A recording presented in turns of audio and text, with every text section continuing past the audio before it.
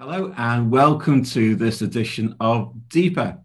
And it's fantastic to have with me today Angie Lewis. Welcome, Angie. Thank you. It's good to be here. Another first for me. Is it? Well, we're all doing first. You're on lockdown, aren't we? It's a lot of things that we're trying out. Yeah. Angie is one of our church wardens. We had Dave last week, who was a church warden, and now we've got Angie to complete the set.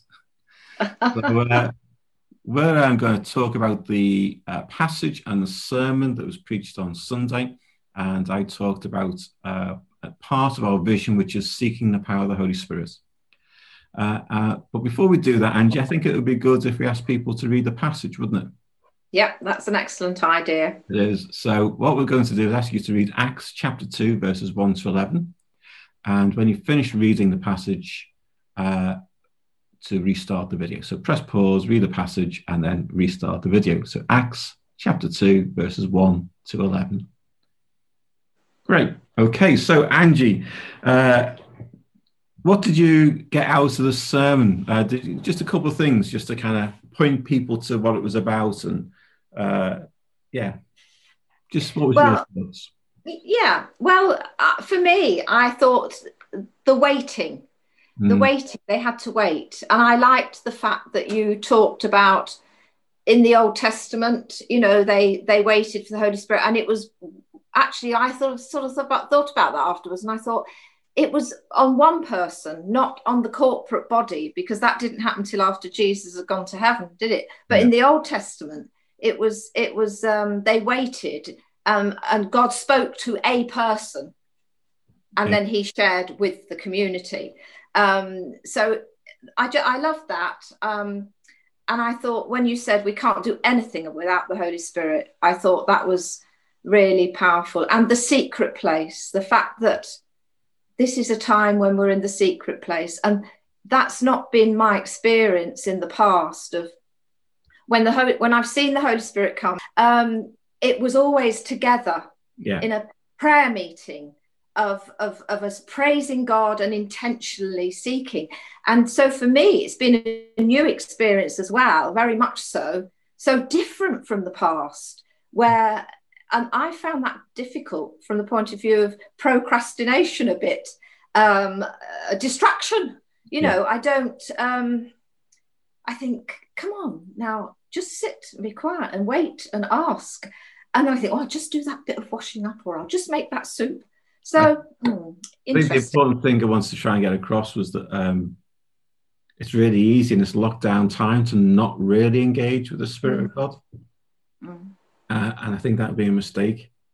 You know, it's this is different for all of us, but we can still receive the power of the Holy Spirit and still engage with the Spirit and still learn about the Spirit of God during this time. So that was one of the things I wanted to try and encourage people to reflect on and to act on. So, but should we have a little look at the passage? In lots of ways, this is a passage that we all know well. And actually, there's not a lot to draw out of the passage unless you want to go into all the different places where the people take it from. I don't think we want to do we?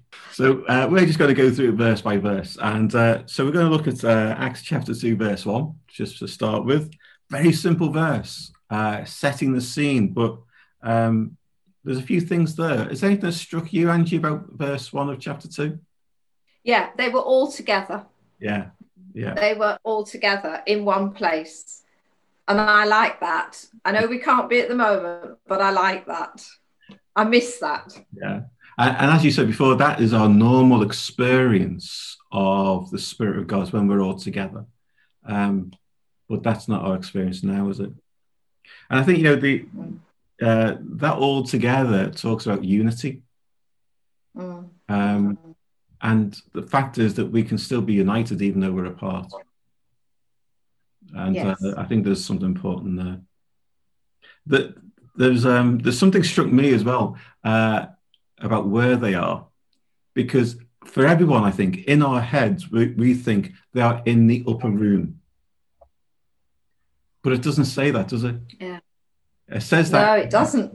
They're in the upper room when they're deciding what to do about the replacement of Judas and all that kind of stuff. but it doesn't say that here. It simply says they were in a certain place, just gathered together. And we don't know it's the upper room. We know it's a house from later on, but we don't know it's the upper room, which is one of those little things. It's like Christmas. We all think we know the Christmas story, and yet there's all sorts of things that we've made assumptions about that become truth, and yet aren't true. And here we don't know it's the upper room. It could be. Yeah. Who knows? Anyway, it's a bit disconcerting, really, isn't it? When you've had this picture in your head, get rid of that. Yeah. But it's interesting for me that Luke doesn't focus on where, it's the when. This is on the day of Pentecost.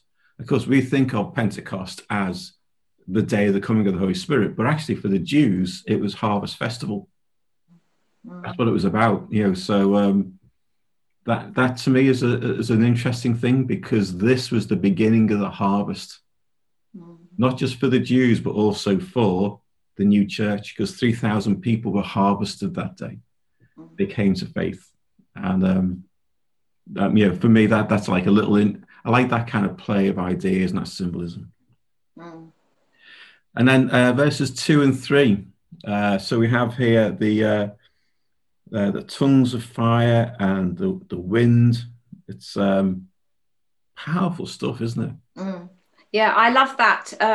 Again, intensity of the whole house was filled.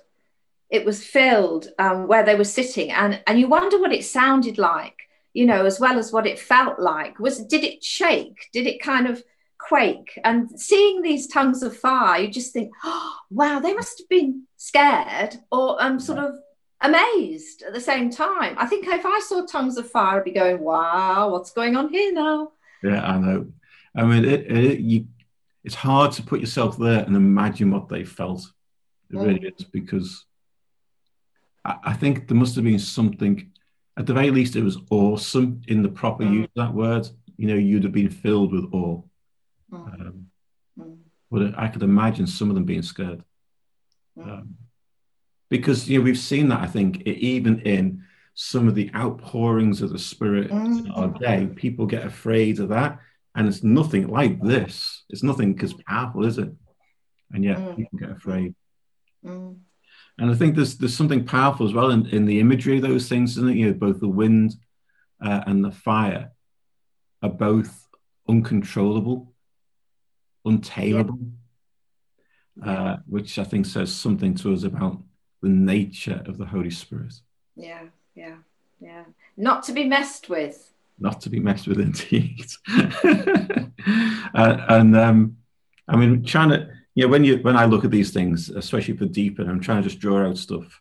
There's sometimes little things that pop up to me, So, like the wind came from heaven, which is how it describes it. And I think, well, what's that actually mean? Does it mean it was simply sent from God, or unlike a wind for us, which is kind of crossed that way? Did the wind actually feel like it was almost coming downward? Is that what they were trying to say? It must have been a very disconcerting thing. And then with the fire, it says it rested on them. The fire stayed with them. I think there's something powerful there about just, our experience of the Holy Spirit. It is something, it's not momentary. The Holy Spirit comes and fills us, and he stays with us. Yeah, and it's what I love about it is this isn't fire that would burn them. No. This is beautiful. It's so exciting. It was a fire that rested on them, but there was nothing to burn them. It was all to do with enduing them with this power. Yeah. And you just think that's incredible, because we look at fire, we touch a flame, we don't want to get burnt, but this was like consuming, but not hurting them, but in fact giving them the opposite of hurt, giving them incredible joy. Yeah. And I know even for some people reading this, it's a scary thing to think about. And a lot of people like to focus on the Holy Spirit as the dove, gentle and soft and quiet. And that is definitely one aspect of how he works. But we can't ignore this other aspect as well. You need both and. It's to ignore one is to do a disservice to the Holy Spirit. And then verse 4, we get into tongues. Which has always been a contentious issue. Hot topic. It is always a hot topic, isn't it? Yeah. So what do you make of them receiving tongues here?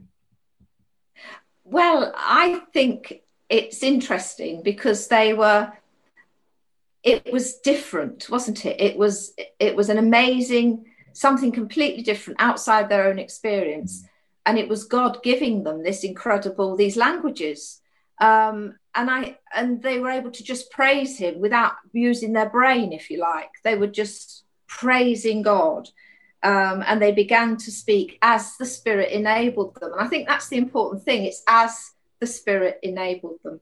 Yeah, yeah. And that's something that we need to hold on to.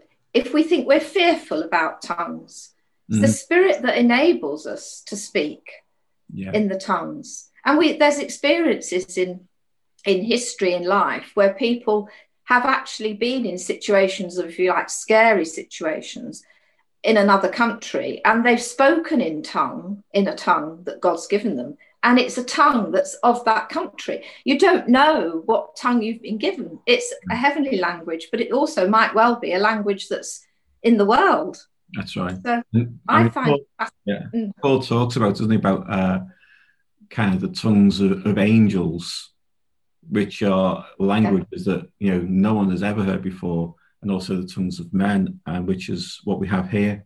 And it is extraordinary, isn't it, to be able to speak a language without having to go through the experience of learning it. Wouldn't we all just love that? Yeah, fab. But it's a strange and remarkable and for me, I mean, I speak in tongues, and it's a lovely gift. It's one of those. I love it. I love it when I'm scared, Steve. Yeah. That's when I use tongues and I don't know what to say. And I'm in the car, something looks terrifying on the motorway, and I speak in tongues. I had an experience when I was 14. We were going to Highley House, all in a big, like a coach type, not a coach, a dormobile, we called them in those days, people carrier. And my father was in the front with the driver, and this oil tanker jackknifed across the other side of the road in front of us. And it was as if it went in slow motion, and suddenly the whole van was speaking in tongues. And it was like in slow motion. And do you know what? That jackknifed, and it literally was that far away from our car when it stopped. Wow. And then the whole van, I don't know how many it was, just started to praise God. Got out and made sure that everyone was okay. But that was where I learned, when I'm scared, speak in tongues. I mean, he hears us when we just say help too, but it was amazing. Yeah. I mean, and here we have tongues being used in a different way. This is simply praise, but also proclamation, isn't it? And and it's one of the few times where tongues, we see in Scripture anyway, is described in this way, that this was almost evangelistic. Yes. People came to faith because of this, because they all heard the wonders of God declared in their own language. And and just for a bit of context, for most people, they would have spoken Greek. All of those who were there from all those different places, they'd have spoken Greek probably. They may have spoken Aramaic, and for some of the Jews, they'd have maybe spoken Hebrew. They didn't speak Hebrew, but most of them would have. And then they also used the language of where they came from. These were multilingual people, and they put us to shame, really, don't they? But there's a little thing in there, isn't it, about it says, "How can this be? These are Galileans." Yes, Galileans were they were not the most well-schooled people. No. They wouldn't have learned. They wouldn't have learned the languages from elsewhere, but they spoke these languages. But the most important part of the verse is, and they were filled with the Holy Spirit. That's the important part of the verse, isn't it? In verse 5, It's not that they spoke in tongues. I mean, that is important, but the most important part is they were filled with the Spirit, because that is the key thing, isn't it? Yeah. And then verse 6 onwards is all about this whole experience of what the people heard. Is there anything that you want to draw out of that? So it's they were bewildered because they heard them speaking in their own language. They were utterly amazed. These people, they're Galileans. How can they do this? Yeah.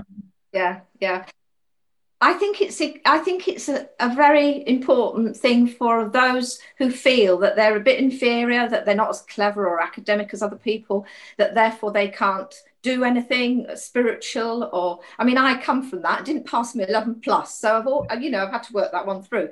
But the fact is that God can still use you. You might be a Galilean, but God.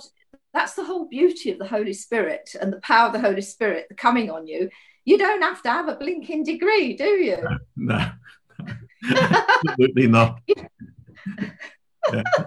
The Holy Spirit is the kind of great leveler, isn't he? He makes us all equal, really. Yeah. Okay, well, we're going to move on to just think about some of the application of this, and we're going to go a little bit wider.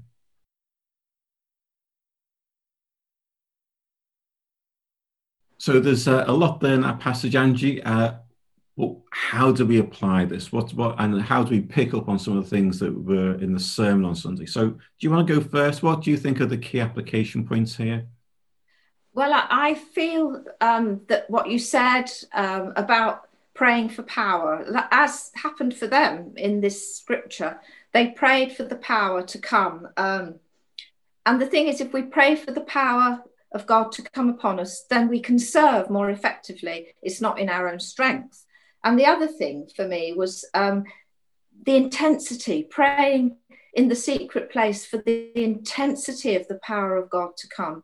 I love that picture of the temple being filled with the glory of God, and it kept on being filled. So are we doing, am I doing that? Am I asking for the intensity to come powerfully into my life of the Holy Spirit? Yeah, I think it's important, isn't it, that in this kind of lockdown time that we have some focus to how we pray, and I'm pretty sure, I mean, we don't know, it's not there in the scripture, but those disciples, as they met together on that day of Pentecost, I'm sure at the very least they had at the back of their minds Jesus saying to them, and you will receive power when the Holy Spirit comes on you. Yeah. I'm sure they had that at the back of their minds. And maybe it was at the forefront, and that's what they were praying for. And of course, what happens? They're filled with the power of the Holy Spirit and then preach the gospel, and 3,000 are added to their number that day. It became a day of harvest, spiritual harvest. And we need to be praying for. We need to be praying for spiritual power.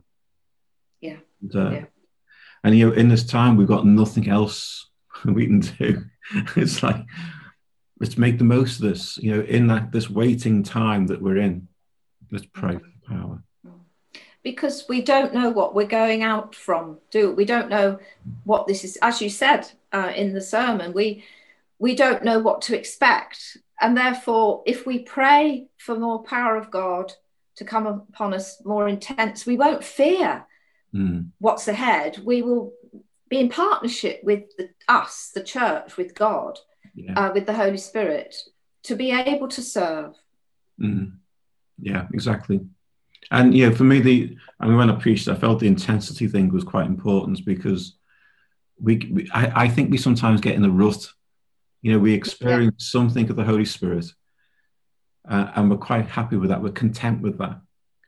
And yet he wants to keep adding more and more and more and more. And we're like, I'm okay as I am, really. But the challenge for me personally is, how am I growing in that power? Is the intensity of God's power going to grow in me? It's a challenge, isn't it? It is a challenge. It is, yeah. And we so easily will go and sit in our lounge and pick up the magazine, or put the telly on, in my case, and watch another episode of The Crown. And, that's not wrong. But it is, if I've decided before that I'm going to go and sit with God for half an hour and learn a bit more and ask for more. You know, it's what are my priorities, you know? And, you know, it's hard for everyone, isn't it, at the moment? Because, I mean, pretty much everyone I've spoken to, they are fed up with this lockdown. It's not like the first lockdown. You can see everyone, well, most people are kind of just struggling with it. And it can be a challenge just to pray. It is. But the lockdown, how we feel about it, should not be a barrier to us praying for more God's power in our lives. One of the things I find helpful to me is God's promises. So I decide, right, I'm going to do this now. I'm going to sit and what are your promises that you'll be with me? What are your promises about fear? So I go through, I Google, I look them up, then get my Bible out. Yeah. And I think it helps us to start to sit and wait and sit with his promises to keep us going. Yeah, exactly. Yeah. I think one of the things I get out of this passage as well is the necessity of the Holy Spirit to see a harvest. Yeah. Because, I mean, every Christian I know would love to see their church grow. They'd love to see more people coming to know Jesus. I don't know of any Christian who wouldn't agree with that. And yet most of us want to do it in our own strength. Yeah. Most of us want to do it our way. And God has shown us how we see a harvest of souls. It is through his power. And I think that's important for us as well, that we realize that if we are to see a revival of any kind in our town, it's not simply about us doing things our way. It has to be us being filled with the power of the Holy Spirit and doing things his way. Definitely. Yeah. Waiting on him, listening. Yeah. Listening in that secret place. What are you saying to us, God? You know, and then sharing it. If you feel God's got something in your time that you've had in the secret place in this lockdown that God's speaking to us, well, let's share it, you know, with each other. In the missional communities, you know, in our leader meetings, let's seek it. Let's ask, you know, for that revelation to come, revival to come. And it starts with us, doesn't it? You know, it starts with each person. And it's that whole thing of, am I right with you today? I need to say sorry because I got cross. That sounds so simple, but God does work in us, whether we're not sorry or sorry. He prefers it if we're sorry, because I think his power's more intense then, because we're cleaned out. We're holy vessels, aren't we? Exactly. Sanctified. And he can move then, you know, when we're in, I don't want to go too much to the past, but when you're on your knees or you're crying out to God, all of you together, it doesn't matter if you're in separate houses now, and you're really sorry for the state, you know, and you're asking for renewal to come, he does hear. But are we made sure that inside of us we're kind of like cleansed? We've sorted out the forgiveness issues as much as we can. All those things help towards revival coming. Yeah, exactly. And there was a verse that you mentioned to me before from Zechariah, which is important here, isn't it? What's that verse? Oh, yeah. Not by might, nor by man's power, but by my spirit, says the Lord God Almighty. Yeah. That's a great verse. That was given to me for my confirmation when I was 14. Yeah. And you could imagine the disciples here, couldn't you? You know, they've just been told by Jesus, go and make disciples of all the world. And particularly maybe Peter, you know, he was a bit of a gung-ho character. He's like either being off, and yet Jesus says, no, wait, because not by your might, but by the Spirit of God. And we need to keep holding on to that. But it is only either by the Spirit of God. Yeah. Have you got any other application points before we move into some questions? I think that's mainly. Yeah. I've got two quick ones. One is that the work of the Spirit will always be misunderstood. And we see that in just the next couple of verses where people are saying, oh, they're just drunk and all those kind of things. Yeah. Even in the verses that we read, people didn't understand what was going on. And, you know, one of the fears that people have is, well, how will I look to my friends if, I start prophesying or speaking in tongues or all those kind of things. In the end, that doesn't matter. No. What really matters is being filled with the Spirit and allowing the Spirit of God to work in you. And then that picks up on was continually growing and being filled with the Spirit of God. And I think those two things just go hand in hand all the time, that we can't allow what other people might think, because the work of the Spirit, the work of God, is always misunderstood. And we need to hold on to the truth. Yeah. Let's think about some questions for people to reflect on over these next few days, either as part of a missional community or individually at home. So we're going to go a little bit further.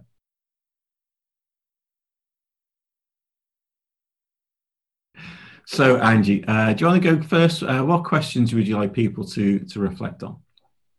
Well, firstly, one of my questions is, are you intentionally seeking the intensity of the Holy Spirit in your life? And the second one is, are you preparing in the secret place, which we're waiting now in, so that you're ready for a new era of what God wants you to do? Yeah. That new era thing is that came out in our PCC meeting last week, didn't it? It did, yeah. Margaret King describes it like that. There's after the pandemic, it is a new era. Things will have changed, and if we're to be effective, then we need to be seeking God in that new era. Yeah, very good. Okay, good. Two good questions. My two questions are: how would you describe your experience of the Holy Spirit right now? Are you on fire or just a faint little ember? And if you're a faint little ember, what are you going to do? And that's picking up on Angie's two questions. And my second question is this: what are the barriers to you receiving more of the Holy Spirit today? Because we all have them. We all have things that we're dealing with, issues. Maybe, as Angie talked about before, there's unforgiveness or there's sin in our lives. Maybe we're just complacent and content. But what are the barriers?